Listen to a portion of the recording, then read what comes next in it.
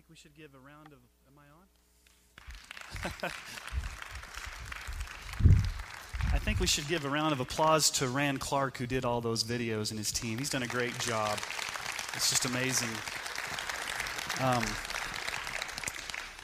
Before I begin preaching this morning, I do want to give you a prayer request. We have a mission church, in Ovid, Colorado, Harvest Baptist Church. Mark Baker is the pastor. His wife is named Linda Baker. She's been battling cancer for many years. We found out just a few weeks ago she has less than 6 months to live.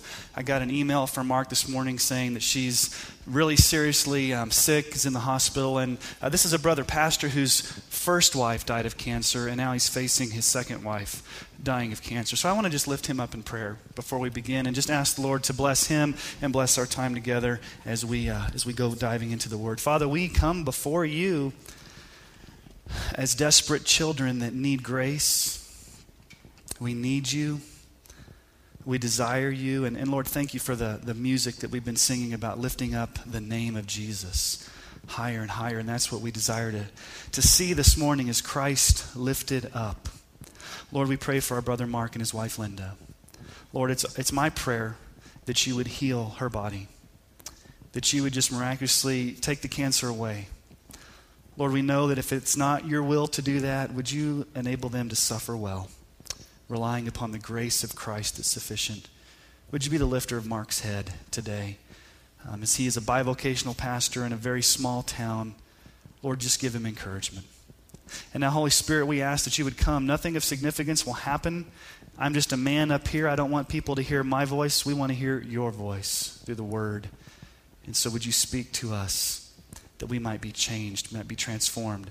For the glory of Jesus and the honor of his name, we pray these things. Amen. Open your Bibles to Revelation chapter 4.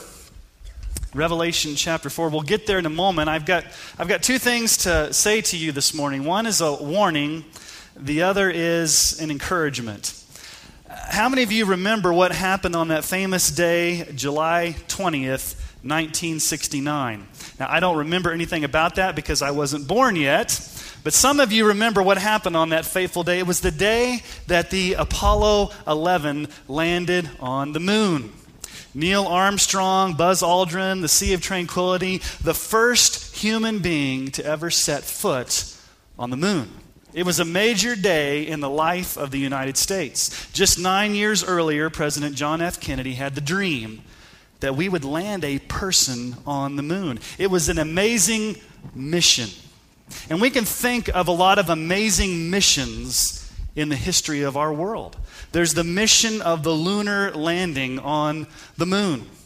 There's the mission of Lewis and Clark, the expeditions that went to the Pacific coast. We can think of the D-Day, that massive Allied attack that basically signaled the end of World War II when all the Allied troops stormed the beach of Normandy. That was a major mission.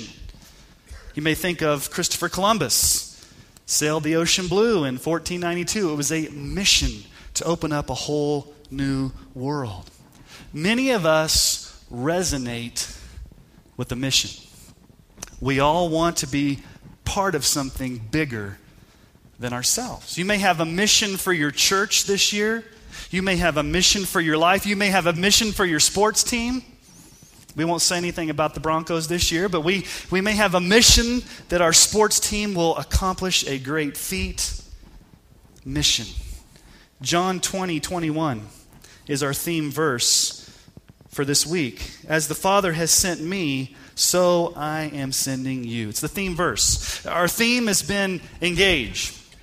Engage Colorado, engage North America, engage the ends of the earth.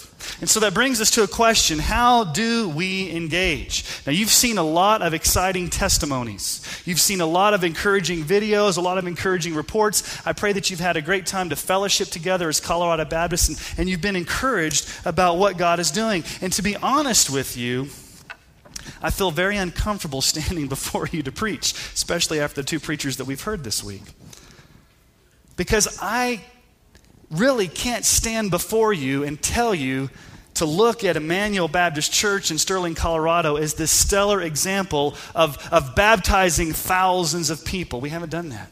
I've never planted a church. And so there's nothing really that I can come to the table and tell you to do these great, amazing things to engage. I'm an ordinary, average pastor of an ordinary, average church, and I'm okay with that. That's how God has made me. I'm comfortable with that. But I do believe God can do great things no matter what size of church you have. And so when we come to an end of a convention like this, I believe there's a lot of range of emotions that we can have, especially as pastors and leaders. We can leave this place with all these emotions in our hearts. We're stirred. And if we're not careful, we can walk away adopting some unhelpful attitudes, maybe even sinful attitudes. So what I want to do is I want to just give a warning to all of us. 4 probably unhelpful or maybe even sinful attitudes that we could adopt as we leave this place. The first attitude that we could probably adopt is what I call triumphalism. Now, Sean, what in the world is triumphalism? Triumphalism is this idea that we as Southern Baptists are God's great gift to God, and that somehow He must be lucky that we're on His team.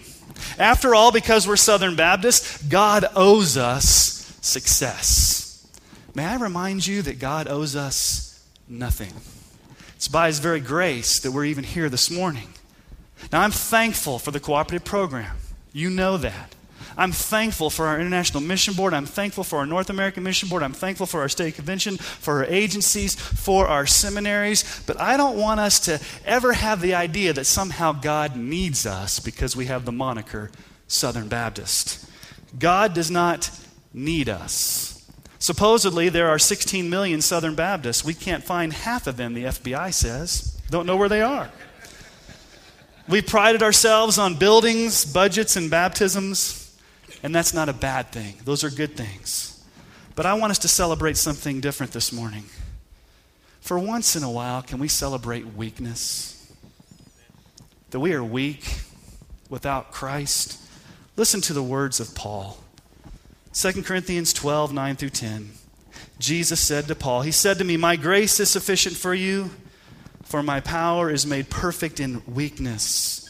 Therefore I will boast all the more gladly of my weaknesses, so that the power of Christ may rest upon me. For the sake of Christ, then, I am content with weaknesses, insults, hardships, persecutions, calamities. For when I am weak, then I am strong." Would we as Colorado Baptists boast in our weakness? We are a weak people, but He is strong. His grace is sufficient. Triumphalism. Second attitude we could adopt is what I call moralism.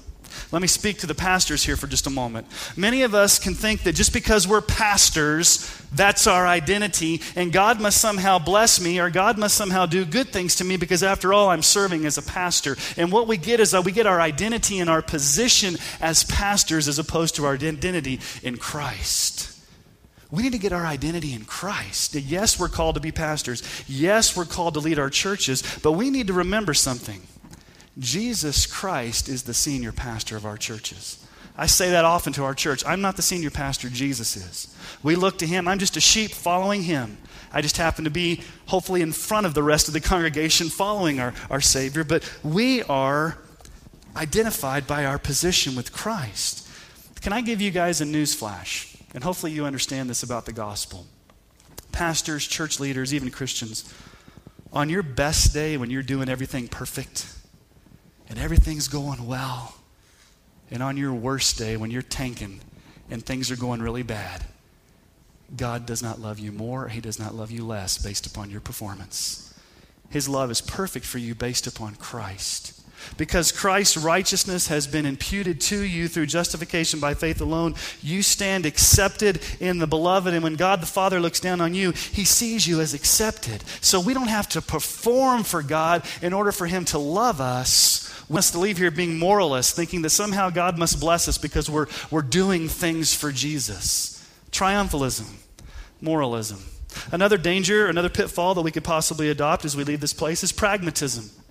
Pragmatism says, well, I'm talking to all these pastors and I'm reading all these books and I'm looking at all these paradigms and methods and I'm looking at all these techniques, and let me just adopt the best thing that's going to work. I just want to accumulate my shelf of books with all these different paradigms that are going to help me do my job better as a pastor. And what we've done is we've depended more upon methods, programs, paradigms, techniques than we've done on the power of God and the Holy Spirit. May we be a people that rely upon the power of the Spirit. Let me give you two powerful quotes from two old dead guys. It's always good to read from old dead guys. They get a lot of wisdom. A.C. Dixon says this: when we depend upon organizations, we get what organizations can do. When we depend upon education, we get what education can do. When we depend upon man, we get what man can do. But when we depend upon prayer, we get what God can do. Listen to E.M. Bounds. We are constantly on the stretch, if not on a strain, to devise new methods, new plans, new organizations to advance the church and secure enlargement and efficiency of the gospel. The church is looking for better methods. God is looking for better men. What the church needs today is not more machinery or better, not new organizations or more and novel methods, but men, and I would add women, whom the Holy Spirit can use. Men and women of prayer. Men and women mighty in prayer. May we be a people that depend upon the Holy Spirit for power. Triumphalism, moralism, pragmatism. There's another unhelpful attitude that we could adopt as we leave this place. I call it defeatism. And maybe you're there this morning. You come to a conference like this and you hear about churches that are exploding, churches that are doing all these ministries, and you hear your pastor friends talk about how God is blessing their church, and in your heart of hearts you know, that's not me. I'm struggling.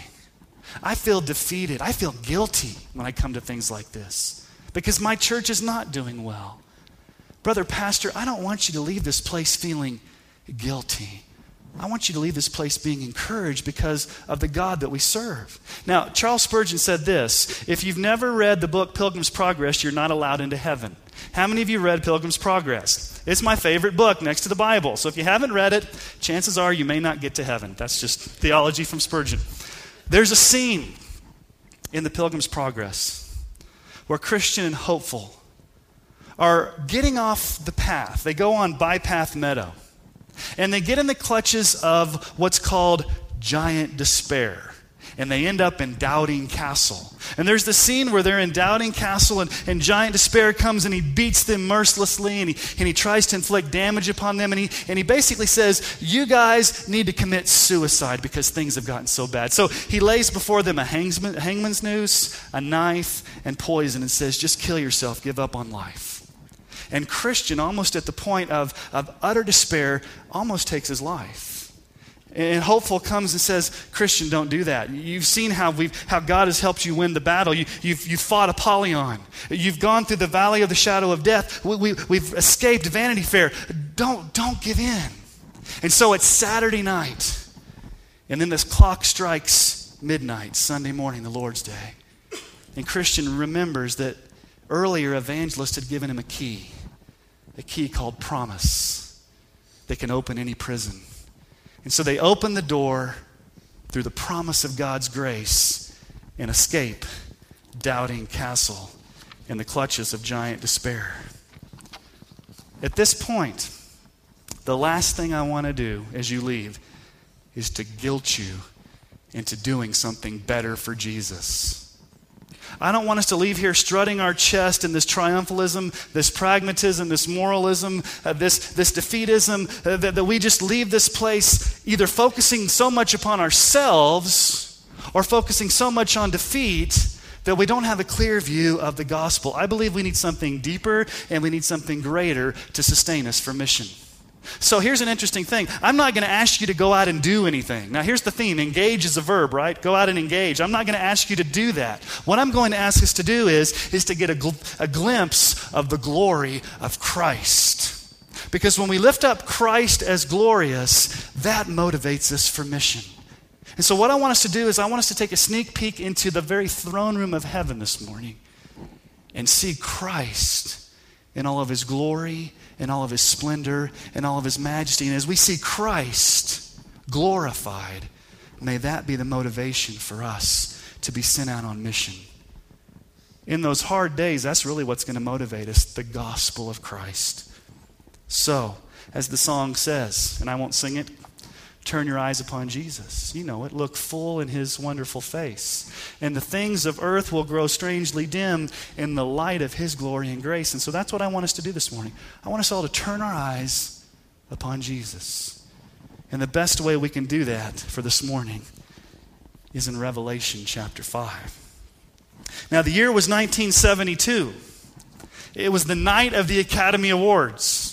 And this one particular actor had never received an Oscar, although he was probably one of the most famous actors of his day.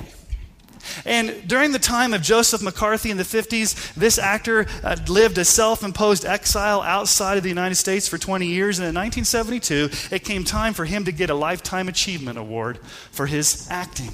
So they did a retrospective on his career, and the lights came down on the stage, and the actor stood there.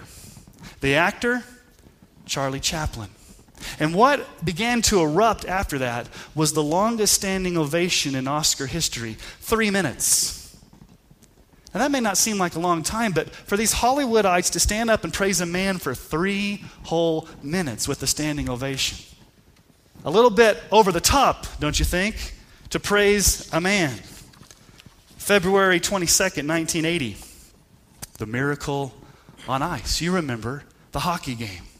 The United States was against Russia, heavily favored to win the Olympic gold. Lake Placid, 1980. And if you remember the scene, the United States beat the Russian hockey team and went on to beat Finland 4-2 and win the Olympics, but Al Michaels was calling the game. And if you have seen highlights of this, what were his famous words? Do you believe in miracles? Yes. And then the whole place just erupted in this exuberant expression of praise. Sports Illustrated said that was the greatest sports moment in the 20th century, this eruption of praise. Now let me ask you a question. Have you ever been at an event, maybe it's a sporting event, maybe it's a concert, where there was just this eruption of praise? Almost to the point of, dare I say, worship. Kind of eerie to think about how excited we get for sports, for movie stars, for famous people, almost to the point of worship. Now, we live in a world that is fascinated by Jesus. Fascinated by Jesus. The world doesn't understand who Jesus is, but they're fascinated by him. And so here's what I want us to do this morning. I want us just to ask one simple question, and I pray that this text that we look at in Revelation will answer it. It's a very simple and basic question. I think it's a fundamental question. Here's the question. Why is Jesus Christ alone worthy of all of our praise? Why is he greater than Buddha? Why is he greater than Allah? Why is he greater than 10 million Hindu gods? Why is he better than any New Age system of spirituality? Why is he better than Oprah? Any other ism that you can think of? Why is Jesus worthy of praise? And then if he is worthy of praise, how does that motivate us to engage? How does that motivate us for mission? Instead of leaving here in triumphalism, moralism, pragmatism, or defeatism, I want us to leave here today being saturated with the glory of Christ. I like to talk about Jesus. I like to see Jesus. I think our people need to see Christ. Not us, Christ. It's interesting, Charles Spurgeon's life motto was not I, but Christ. Not I, but Christ. Would that be our life motto as well as Colorado Baptist? Not I, but Christ. So, let's finally get to the text with that very long introduction. Revelation chapter 5. We're going to look at this in some chunks, but we'll look at verses 1 through 6 together. Revelation 5, starting in verse 1. Then I saw in the right hand of him who was seated on the throne a scroll written within and on the back, sealed with 7 seals. And I saw a strong angel proclaiming with a loud voice, "Who is worthy to open the scroll and break its seals?" And no one in heaven or on earth or under the earth was able to open the scroll or to look into it. And I began to weep loudly, because no one was found worthy to open the scroll or to look into it. And one of the elders said to me, "Weep no more. Behold, the Lion of the tribe of Judah, the Root of David, has conquered, so that he can open the scroll and its 7 seals." And between the throne and the 4 living creatures and among the elders, I saw a lamb standing as though it had been slain, with 7 horns and with 7 eyes, which are the 7 spirits of God, sent out into all the earth.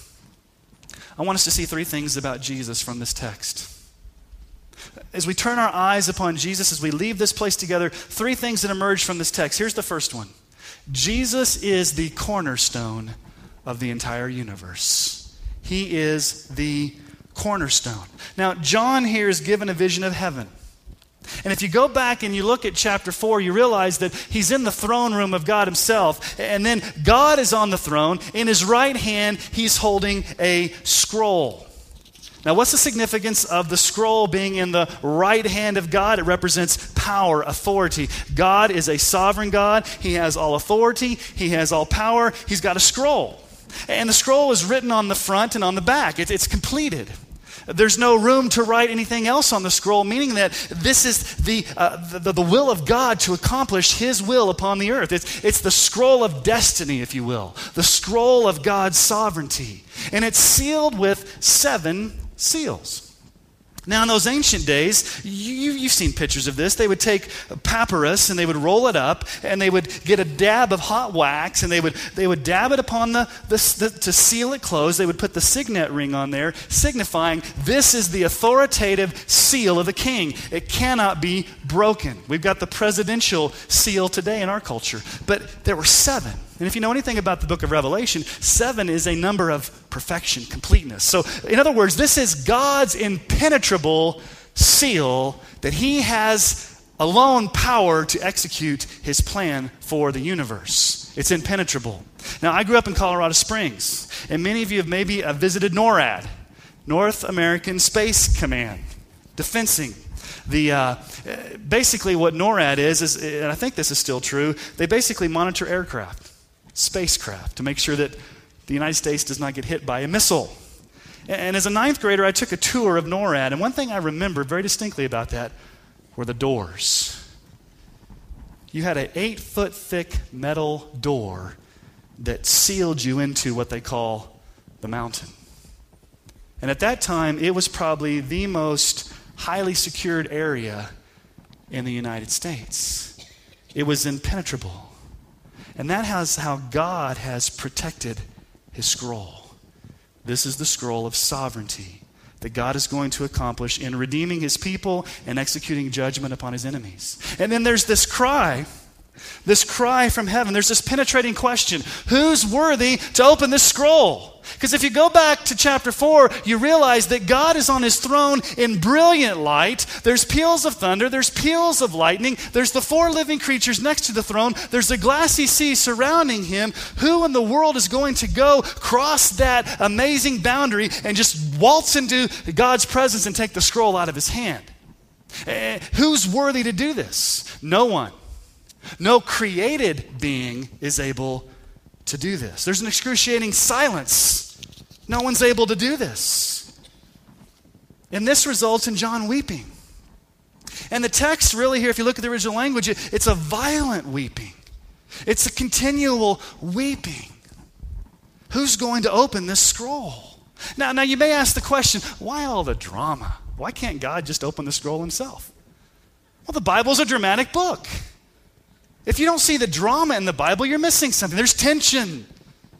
God could just open the scroll. It doesn't mean he's aloof or he's some grandfather up in the sky that doesn't care. He's relegated the opening of the scroll to a mediator, his son. Jesus earned the right to come open the scroll by his death, burial, and his resurrection. So he's given it to Jesus. And one of the elders looks at John and says, "Stop crying." Why? Because there's one who's conquered. We all know what that Greek word is, Nike. There's one who has Nike'd. It's an emphatic expression in the original language, means one who is completely conquered. Jesus is the cornerstone of all the creation, of all history, of the entire universe. He's the cornerstone, reason number 1. Reason number 2, not only is he the cornerstone, he's the conquering lion. Notice the description that's given of Jesus.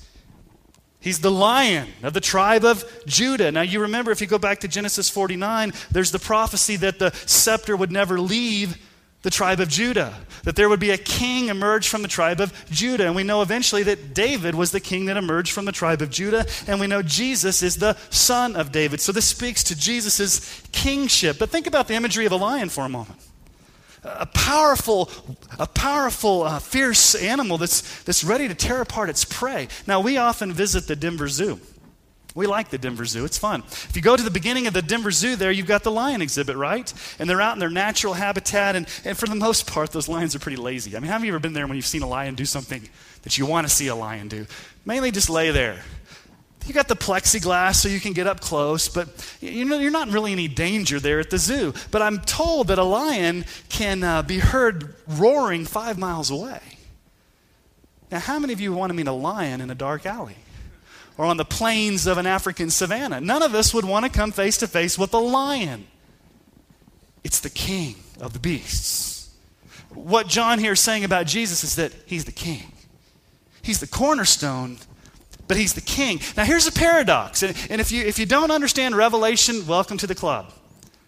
There's paradox in Revelation. Because what is Jesus personified as?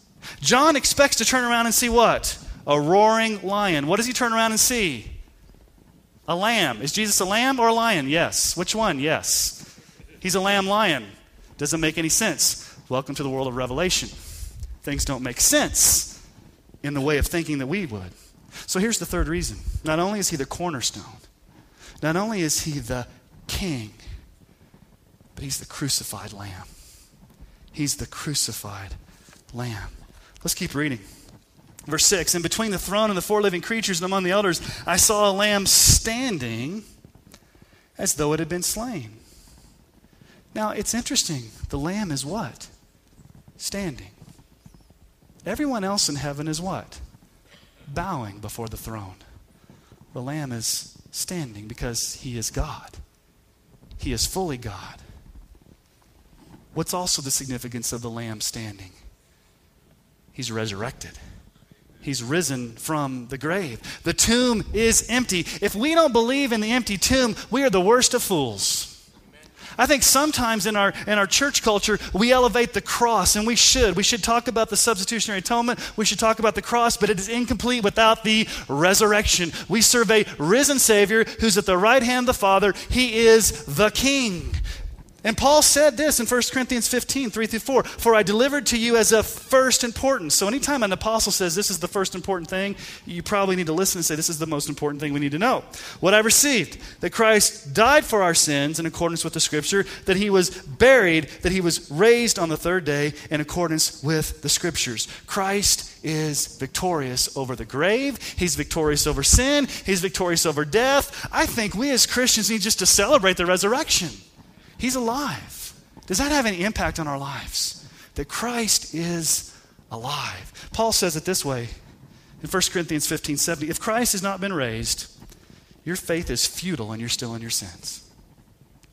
Now, not only is this lamb alive, but it bears the marks of a violent struggle. Notice what it says. As though it had been, what? Slain. The original word there really means slaughtered. Those of you that are Greek students know it's in the perfect tense. I'm not going to bore you with Greek, but the perfect tense means an action came to the completion in the past. It has ongoing results that stand completed in the present. Meaning that Christ was slaughtered at one point on the cross, but the effects of that stand completed in the present. What were the last words Jesus said when he was on the cross? It is finished. The Lamb has been crucified. Now, John never says, hey, readers, look, Jesus is the Lamb. He doesn't need to. The word lamb shows up 27 times in the book of Revelation. What did John, the one who wrote the gospel, John, who wrote Revelation, what did he quote John the Baptist as saying in John 1:29? The next day he saw Jesus coming toward him, and behold, the Lamb of God who takes away the sins of the world. We know the Lamb is Jesus. 1 Peter 1:18-19, knowing that you were ransomed from the futile ways inherited from your forefathers, not with perishable things such as silver or gold, but with the precious blood of Christ, like that of a lamb without spot or blemish. One of my favorite passages of Scripture from the Old Testament is Isaiah 53. It's that vivid, poignant description of Christ, from the prophecies of the Old Testament. And how is Christ described there in Isaiah 53? He was oppressed, he was afflicted, yet he opened not his mouth, like a lamb that's led to a slaughter, and like sheep that before its shears is silent, so he opened not his mouth. He's led to the slaughter. In that culture, it meant your throat got slit if you were a lamb. He was tortured. He was killed not for his sins, but for ours. And yet in all of this, he didn't open his mouth. He didn't protest. He willingly entrusted himself to the Father to accomplish our redemption. Now let me just say this. We all need this Lamb of God to take away our sins. I can't take for granted. I always present the gospel everywhere I'm at. I can't take for granted that if we're at a Colorado Baptist General Convention that you're here and you are all saved. So if you're a lost person here this morning and you don't know Jesus Christ as your Lord and Savior, you need this Lamb of God to take away your sins. Because let me just tell you something. Are you going to begin to enter the presence of God as we see in Revelation chapter 4? Are you going to waltz into his presence past the glassy sea? Are you going to survive the peals of thunder and the lightning and the brightness emanating from the throne of God? Are you going to get past the flying creatures? Are you just going to stand there in God's presence and say, here I am? None of us can do that. We would all be obliterated on the spot if we just came into God in our own righteousness, in our own way. We need the Lamb of God to take away our sins, to get us into the presence of this God. We only insult God when we try to get to him by our own goodness.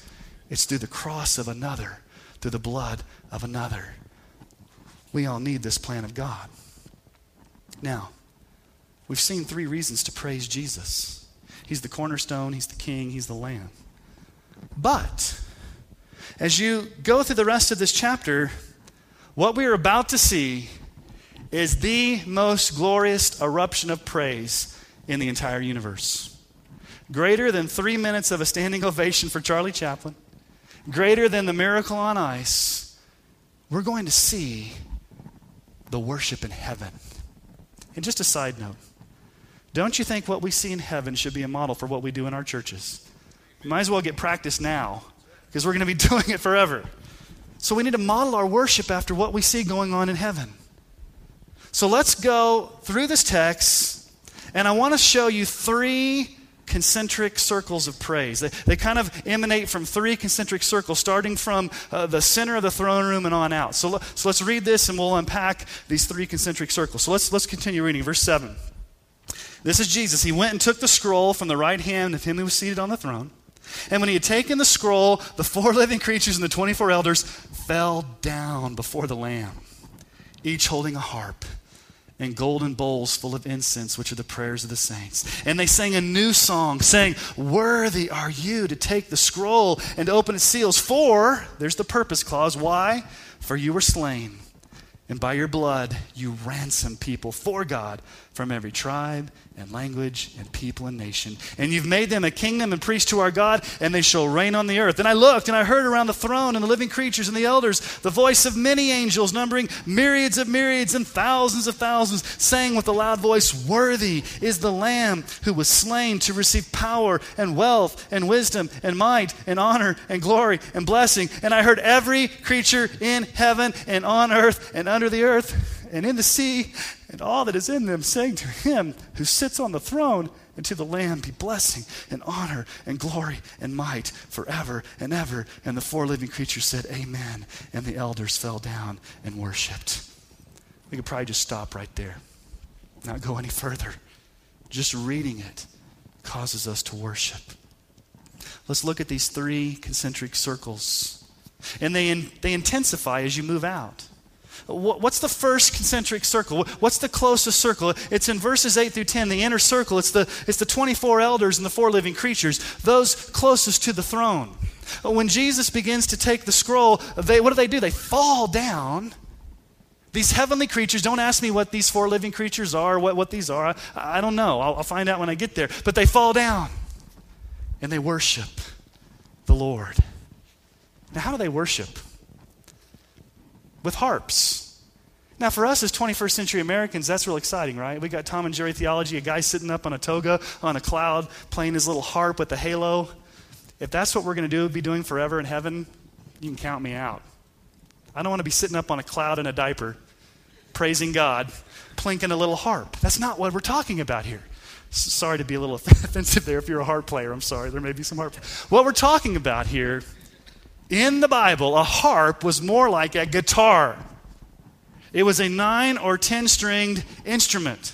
And if you trace the use of a harp, especially back in the Old Testament, you realize that it's always equated with joyful worship. King David would appoint people to play the harp for joyful worship. Now, I play the guitar a little bit, not like the guys up here on the worship team that have been blessing us with worship. But there's something exciting about seeing what? A 5-man acoustical jam of guys just jamming out. Electric guitar solos, jamming out. Now, I don't know if these angels are going to be playing electric guitars in heaven. I don't know. It'd be cool if they were. We don't know. What the symbolism is that there is a joy that comes in the throne room because we're in the presence of the living Christ. And our attitude as Christians now should be one of joy. How many of our worship services are like going to a funeral? It should be the most joyous occasion when God's people meet together because the tomb is empty and we serve a risen Christ. Are we marked by joy? Does joy permeate who we are as God's people? But notice the new song that they sing. You were slain, we've talked about that. By your blood, you've ransomed people for God. Now, what is this whole business of ransom? The word ransom is really taken from the Old Testament. Think Egypt. The Israelites were in bondage in Egypt. They were in slavery. God said, I'm going to provide a provision to get you out of slavery. What do you need to do? You need to kill a lamb. When you kill this lamb, put the blood on the lintels and doorposts of your house, and then when the angel of death passes over, you will be saved. What a glorious picture of Christ. And so what did God do? God provided a provision. A lamb, blood, bondage, release, promised land. That's the word ransom. It means to buy out of slavery, to purchase out of bondage. Christ has purchased us out of bondage. Praise the Lord, because a lot of us in this room know what we would be like if Christ had not purchased us out of that bondage, out of that slavery. He's purchased us. Really, it's the final Exodus, if you will. It's interesting when you read the book of Revelation, there's a lot of parallels to Exodus. In the first Exodus, who was ransomed? Just the Jews, right? The Israelites. The Egyptians didn't get to go. Just the Israelites. But in this final Exodus, who's ransomed? People for God from where? Every tribe, language, people, and nation. Jews and Gentiles. The nations. All people groups. Representatives from all people groups will be there before the throne. So this first concentric circle of worship are these 24 elders and 4 living creatures that bow before Jesus. They worship joyfully. They sing the new song. And notice how much the singing in heaven is focused on the cross. If you don't like singing about the blood of Jesus, you're going to be pretty bored in heaven.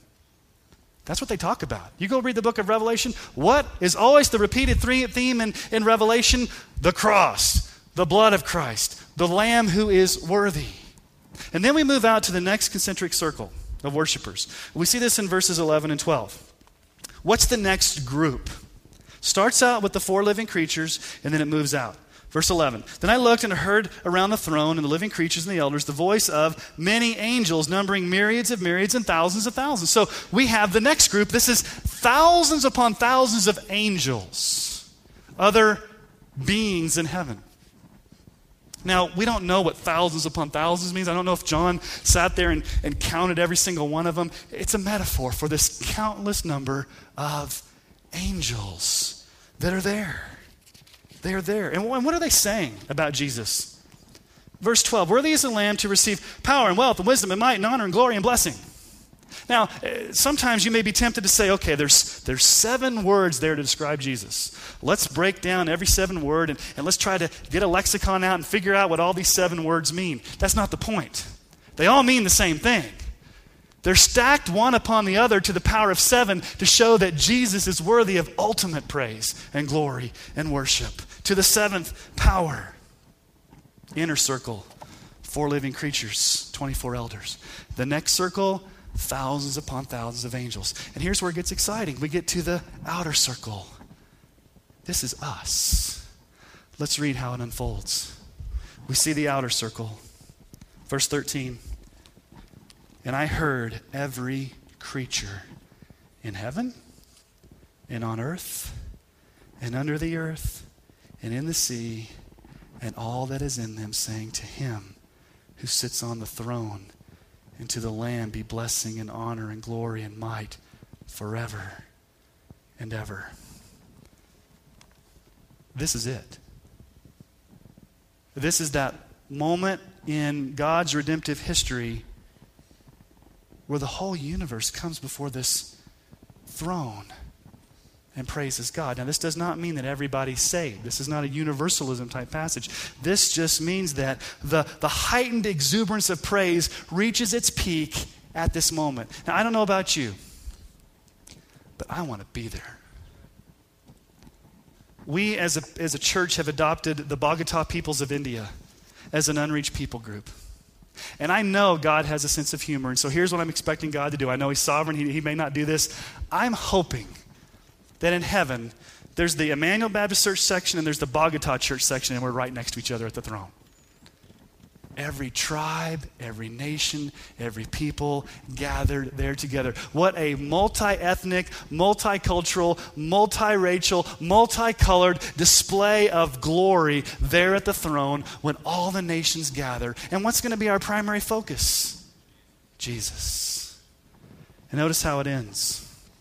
The 4 living creatures said, Amen, and the elders fell down and worshiped. I mean, that's all you can do, isn't it? Fall down and worship. Fall down and worship. Would we as Colorado Baptists be those that fall face down in humility, in joy, in passion to worship this Christ who's worthy to be broadcast to a lost and dying world? Excuse me. We would bow to Jesus who's the cornerstone of all creation. We would bow to Jesus who's the conquering lion. We would bow to Jesus who's the crucified lamb. We would bow and fall face down to this Jesus. Excuse me. You can't appeal to your morality or your righteous deeds on that day. You can't appeal to that. You can't appeal to you being a pastor. I was a pastor. You can't appeal to being a Southern Baptist on that day. The only thing you can do is fall face down and say, Jesus, the only reason I'm here is because you saved me and I've trusted you. I've rested in you. There's a saying I give my congregation all the time. Salvation is not an achieving, it's a receiving. You don't achieve it, you receive it. And this gives us confidence in the mission. This gives us great confidence in the mission. Because who do we serve? We serve a king who's on his throne. And I don't know about you, but the last time I checked, Jesus has not gotten off his throne. And we are guaranteed success in this mission. We know the end product. All nations, tribes, tongues, peoples will be there. So we have confidence that when we go in the power of the gospel, when we go in the confidence of the word of God, when we go out and engage, we'll be successful. Not because of us, but because of Christ. Let us joyfully and humbly display his glory to a dying world. Let me leave with this passage of Scripture. Hebrews 12:2. Fix your eyes on Jesus, the founder and perfecter of our faith, who for the joy was set before him endured the cross, despising the shame, and is seated at the right hand of the throne of God. I guess the last words I'd want to say as your president is that we would be a convention that wholeheartedly fixes our eyes on Jesus. He's the author. He's the finisher. And where is he? He's at the right hand of the Father. Completed the work. We go in his victory. So I don't want to leave here being triumphant. I don't want to leave here being moral. I don't want to leave here being pragmatic. I don't want to leave here even being defeated. I want to leave here going in the power of a crucified and risen Christ. So let me ask you to bow your heads. And as you bow, we're going to have one last time of worship. We've asked the praise team to come and lead us in a final song. And I just want this to be a sweet time for us as Colorado Baptists. Just to, through song, declare this as an anthem to our Lord, that we will fix our eyes on Jesus, the Lamb that was slain. So let me pray for us, and then we're just going to stand. And would you give it all you got in worship? Worship is a response to truth. We've had the word exposed to us, and the only proper response is to worship. So let me pray for us. Father, we thank you that you are a God of grace, a God of mercy, a God of love, a God of hope. And God, we're thankful that you sent Jesus Christ to die in our place, the Lamb of God, slain for us.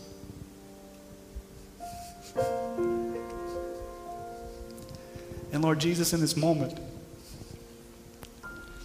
we just want to say, worthy are you to receive honor and glory.